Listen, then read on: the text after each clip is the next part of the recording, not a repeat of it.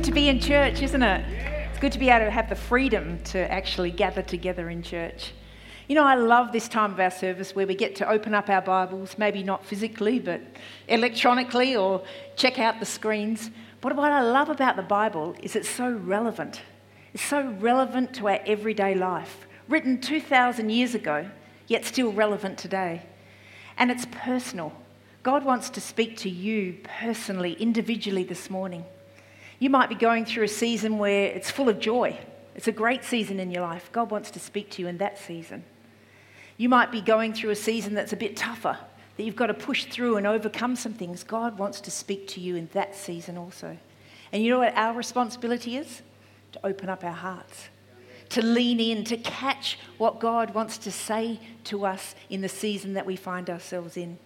And as we work His word into our lives, it's so relevant to our thought life, to our relationships, to our family lives, to our business world, to every area of our life. And as we take His word and we work it into our lives, it changes us. It transforms us from the inside out. So you ready to lean in this morning? This book of 1 Thessalonians is no different. It's a small book, yet a powerful book. And it's relevant to us here today, 2020, Mandurah, Western Australia. You know, in the first week, Pastor Josh kicked off this series of talks with a powerful message about what fuels your future. And he challenged us with 3 questions. He said, what are you building? What is driving you? And what wakes you up in the morning, besides a crying baby or a snoring husband, whatever that is? And then last week, he talked about evidence of the future.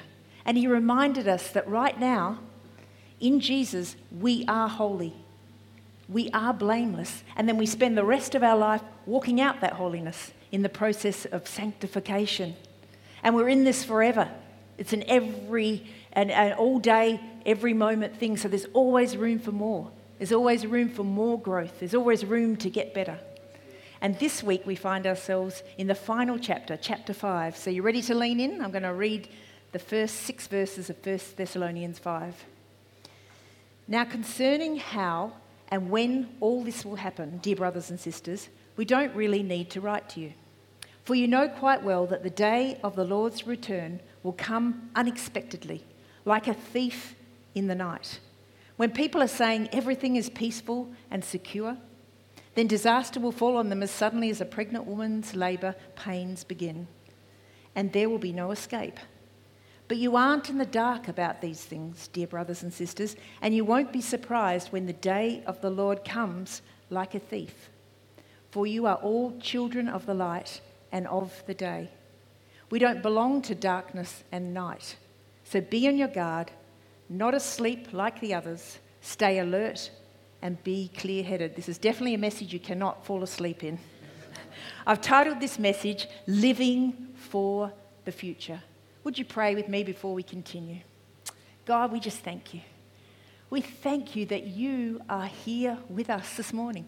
You said where 2 or 3 gather in your name, there you are in their midst. And we honour you this morning. We want you to speak to us this morning. We want to lean in. We want to catch what you have to say to us this morning and work that into our lives. So we trust you to do that this morning in Jesus' mighty name. And they all said, Amen. I want to start with a question this morning. What do you think of when you hear the term end of the world? COVID. You might think of the old Will Smith movie where robots took over the world. Or maybe you think of the old Will Smith movie where zombies took over the world. Or maybe you think of the old Will Smith movie where aliens took over the world. Will Smith seems to be the go-to guy when it comes to end-of-the-world movies. For me, I have flashbacks to a different kind of movie. It was shown when I was in youth group, so it was a very long time ago, and it was called A Thief in the Night. And the synopsis of that movie was there was this lady that was in bed one morning and she rolled over, turned on her radio, and she heard the radio announcer say that millions of people had disappeared overnight. And maybe this was the rapture of the world or the church that the Bible refers to. And she listens to this and then she rolls over and her husband has disappeared. He's been raptured and she's been left behind. And the rest of the movie sort of has her chasing around and escaping the government authorities who want to mark her with the mark of the beast and all those scary kind of things. And there were these white vans. I think I've got an image coming up here.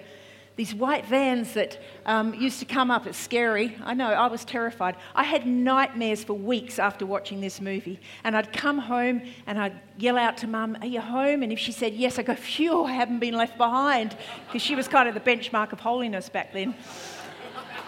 And I would say the salvation prayer, honestly, about 10 times a day. Every time I did anything wrong, "Forgive me, God, I don't want to be left behind."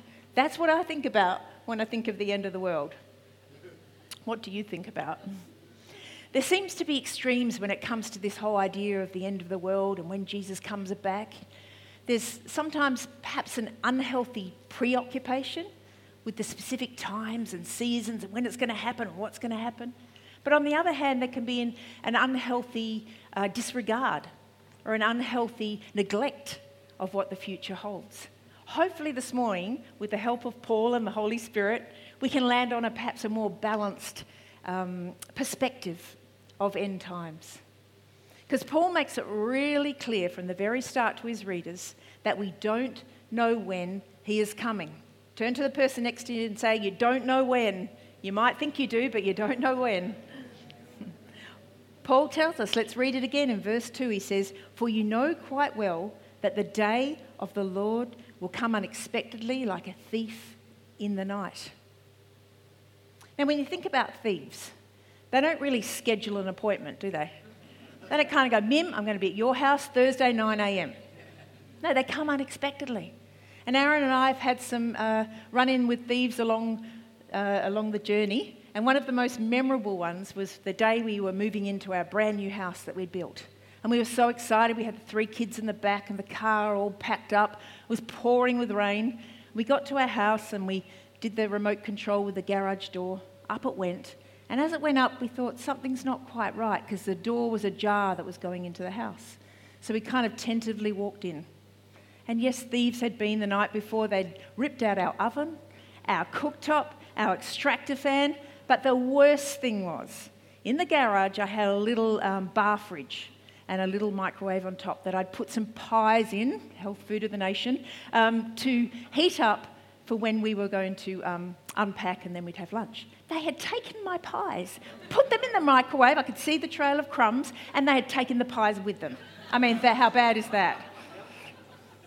But that's the whole point Paul's trying to convey here, isn't it? That thieves come unexpectedly. It's thievery 101.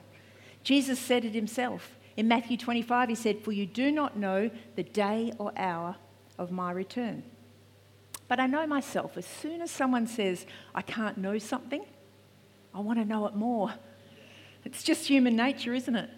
And down through history, people have tried to guess when the end of the world is coming. I mean, back in Europe, as it was approaching the year 1000, it was chaotic because everyone thought that the world was going to end. It didn't. There was a guy called Edgar Whisenant, sad name. He wrote 88 reasons why Jesus is going to return in 1988. And when he didn't return in 1988, he wrote a follow-up book in 1989. And of course, year 2000, we all thought the world was going to end, didn't we? Built our bunkers and hoarded on toilet paper and baked beans. It does sound like COVID, doesn't it? He didn't come. There was a book that came out, it's quite funny, called The End, and the subtitle was "Get Your Copy Before It's Too Late." See, there's been countless predictions as to when Jesus is coming back, but Paul makes it really clear we don't know when he is coming. But we do know he is coming. Say, he is coming. We might not know when, but we know the day of the Lord is coming. Now that term, day of the Lord, it's not a term that Paul just sort of made up or plucked out of thin air. Actually, translated day of the Lord means the day of judgment or the day of wrath. I can see you getting uncomfortable in your seats now. We don't like the term judgment, do we? Often we fear judgment. But here's the thing. We fear judgment, but we also fear a world without judgment. Think about it. When a country's government falls and there's anarchy, it's a terrible place to live, isn't it? It's a scary place to live because there's no one to adjudicate what is right and what is wrong. So we find ourselves in this kind of conundrum. We want mercy, but we also want justice. So what does God do with those kind of two opposing forces? Well, God's mercy is shown through his justice. You see, if God had set aside judgment to show mercy to his people, he wouldn't have been a righteous God. Stay with me for a moment. Hopefully it's going to become clearer than mud. Adam sinned with a little bit of help from Eve. And he sinned and he failed to meet God's standards, and so did every human being from then onwards. The Bible tells us all have fallen short of God's standards. And because of that, the penalty of sin was death. The judgment for sin was death. Enter Jesus. Enter Jesus, the Son of God, who came to earth, flesh and blood like you and I. Yet he resisted temptation. He was sinless. He was perfect. And therefore, he was able to lay down his life and pay the judgment for our sins. Take the judgment of sin of all mankind upon himself on that cross. Pay the penalty once and for all. He moved us from judgment to mercy. This is how Paul writes it in verse 9 and 10. He says, "For God has not destined us to experience wrath, but to possess salvation through our Lord Jesus, the Anointed One. He gave his life for us so that we might share in resurrection life with him." Your destiny is no longer judgment. Your destiny is no longer guilt. Your destiny is no longer shame or death. Your destiny is hope. Your destiny is eternal life. You have been pronounced not guilty. How good is that? That is the hope that we have, and that is the hope that we are called to live in right now, and that is the hope that we are called to traffic to our world. You know, there was a series that viewed on Netflix a while back. Sounds like I watch a lot of TV, doesn't it? I probably do. It was a series called The Early Edition. And the idea of the series was that the main character got the daily newspaper 24 hours before it was actually happened. So he was compelled in that 24 hours to change whatever he could or to warn whoever he could. He had foreknowledge of the future. Guess what? We as Jesus followers have the early edition. We know what the future holds in some sense. We know that God's big story is coming to an end, to a crescendo. And we too are compelled to share the hope that we have. We are called to be part of God's big story, to bring hope to all humanity. We don't know when he's coming, but we do know he is coming. And we should live like he is coming. Live like he is coming. Paul writes in verse 6, he says, "So be on guard, not asleep like the others, stay alert and clear-headed." Now, Paul's not saying you should all be insomniacs and stay up all night. That's no excuse, young adults, for staying up all night. But if you knew a thief was coming, if Aaron knew that thief was coming, he would have been prepared, I can tell you now, with a baseball bat in his hand. No, I mean a Bible, ready to share God's faith. So what does being prepared actually look like? Should we put our tinfoil hats on, build our bunkers, store up on baked beans and toilet paper, and be on guard against the enemy? Well, you do armour up in a sense, but not with tinfoil hats and fear, but rather with faith, hope, and love. The powerhouse that Paul introduced us to in the very first chapter of 1 Thessalonians. It's been the golden thread, hasn't it, that's gone right through the book. He writes again in verse 8. He says, "But since we belong to the day, we must stay alert and clear-headed." How? By placing the breastplate of faith and love over our hearts and a helmet of hope of salvation over our thoughts. See, every day as Jesus followers, you are called to strap on faith, to put on hope, and then move forward in love. Not to retreat, but to move forward. Not to hoard, but to give away. Not to fear, but have faith. Not to judge, but show mercy and compassion. To be hope traffickers. To say to people, "I know God, I want you to know him too." God's mended my brokenness, healed my hurt. I know he can do that for you too. And that faith, expressing itself in love for God and love for others, comes from a spring well of hope. That confident expectation that Jesus is coming back, and he's coming back to take his followers to live with him forever. See, that's our hope in the future, and that cascades back into our present. It's not an unattainable fantasy, but a reality. Hope is the anchor that holds our hearts, holds our souls secure and safe in this in-between time. You see, if I can trust God with the end of my story, I can trust God with the middle of my story. If I can trust that God can turn the cross, the brutal cross, into an implement of beauty and redemption, then maybe he can turn my brokenness and my pain into something redemptive, something to bring him glory. Turn to the person next to you and say, faith, hope, and love. And then Paul closes off this letter by answering the age-old question, what does a person of the future look like? Marketers, analysts, advertisers, they spend their days trying to answer this question. What does a person of the future look like? And it's about this time of the year that we start to hear the predictions, don't we? Of what the future homeware trends are going to be, and the future fashion's going to be, and the future food's going to be. So I did a little bit of research. You heard it first from me. Chickpeas are making a comeback. Are you excited? Chickpeas are the new cauliflower, apparently. And coffee beyond the mug is a real phenomenon.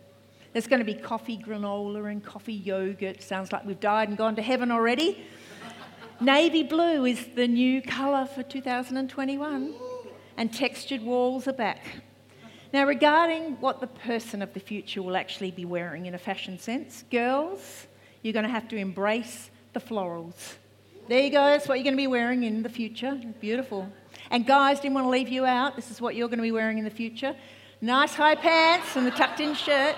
My prediction, hear me now, my prediction for 2021, Pastor Josh is going to be preaching in that. Paul gives us a very different answer to that same question. In the next 10 verses of this chapter, leading to the very finish, there are 22 characteristics of what a person of the future looks like. 22. And when you look at that list of 22, at first it just looks like a random list of good ways to live. But take a closer look and you see that Paul has arranged them around the big three: love, hope, and faith. And he describes in this real practical language what a person of the future looks like, how a person of the future should be attired. Would you read with me? We're going to go into verse 12 to 15. This is what love looks like when it's lived out. And now, friends, we ask you to honour those leaders who work so hard for you, who have been given the responsibility of urging and guiding you along in your obedience. Overwhelm them with appreciation and love. Get along among yourselves, each of you doing your part. Our counsel is that you warn the freeloaders to get a move on. I love Paul's practical. Gently encourage the stragglers and reach out for the exhausted, pulling them to their feet.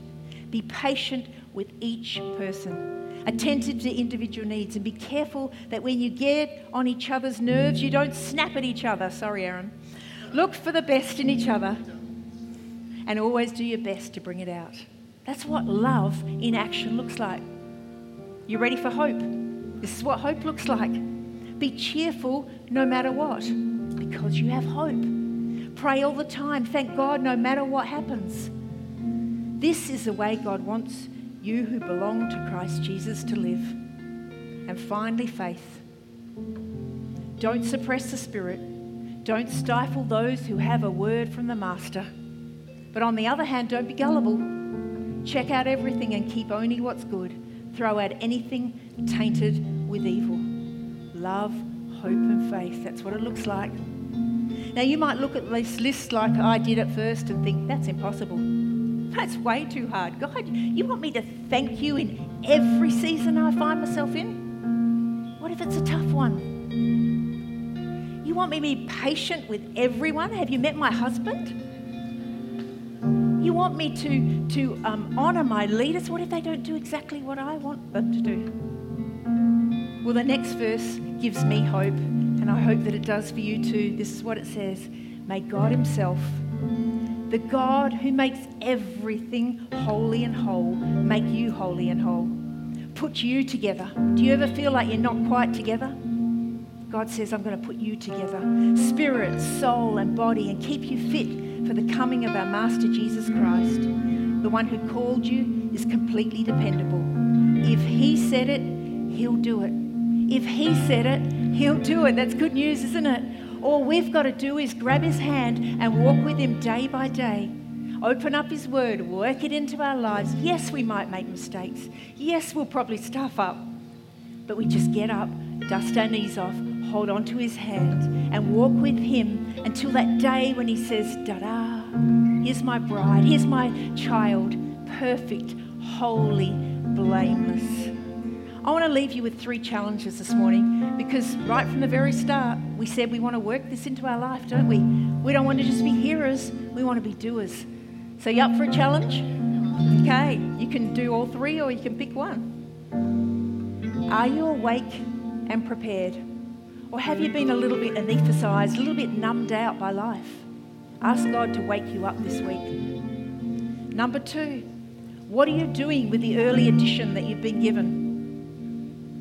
That knowledge, that foreknowledge that God has placed in your heart, that hope, are you sharing it? And finally, what faith-filled, love-filled, hope-filled action? You've got 22 to choose from. Which one can you put into action this week to encourage somebody else, to build somebody else's life up? You might be here this morning and you might be thinking, well, this all sounds great, but I've actually never taken that first step of faith. That first step in saying, yep, I want to follow you, Jesus. I want you to come into my life. I want you to give me the power to live the life that you've called me to. It's as simple as a step of faith. We don't behave and be saved. We receive, we believe and receive. So I'm going to pray a simple prayer in a moment. I ask you to bow your heads right now. Everyone's eyes closed. I've got my eyes open because I'm going to ask you, I'm going to challenge you this morning. If you want to make that step, I'm going to ask that you just whack up your hand nice and high right now so that I can see it. Right across this auditorium. Is there anyone that wants to say, yep, I want to follow Jesus? If you're watching online, you can just put your hand on your heart if you want to pray this prayer for the very first time. We're going to pray it together right now. Dear Jesus, I ask you to come into my life. I want you to be the leader of my life. I ask forgiveness for my sin. I thank you that you died on the cross for me. I ask you to fill me with your Holy Spirit now. I want to walk with you for the rest of my days. In Jesus' name, amen. Amen.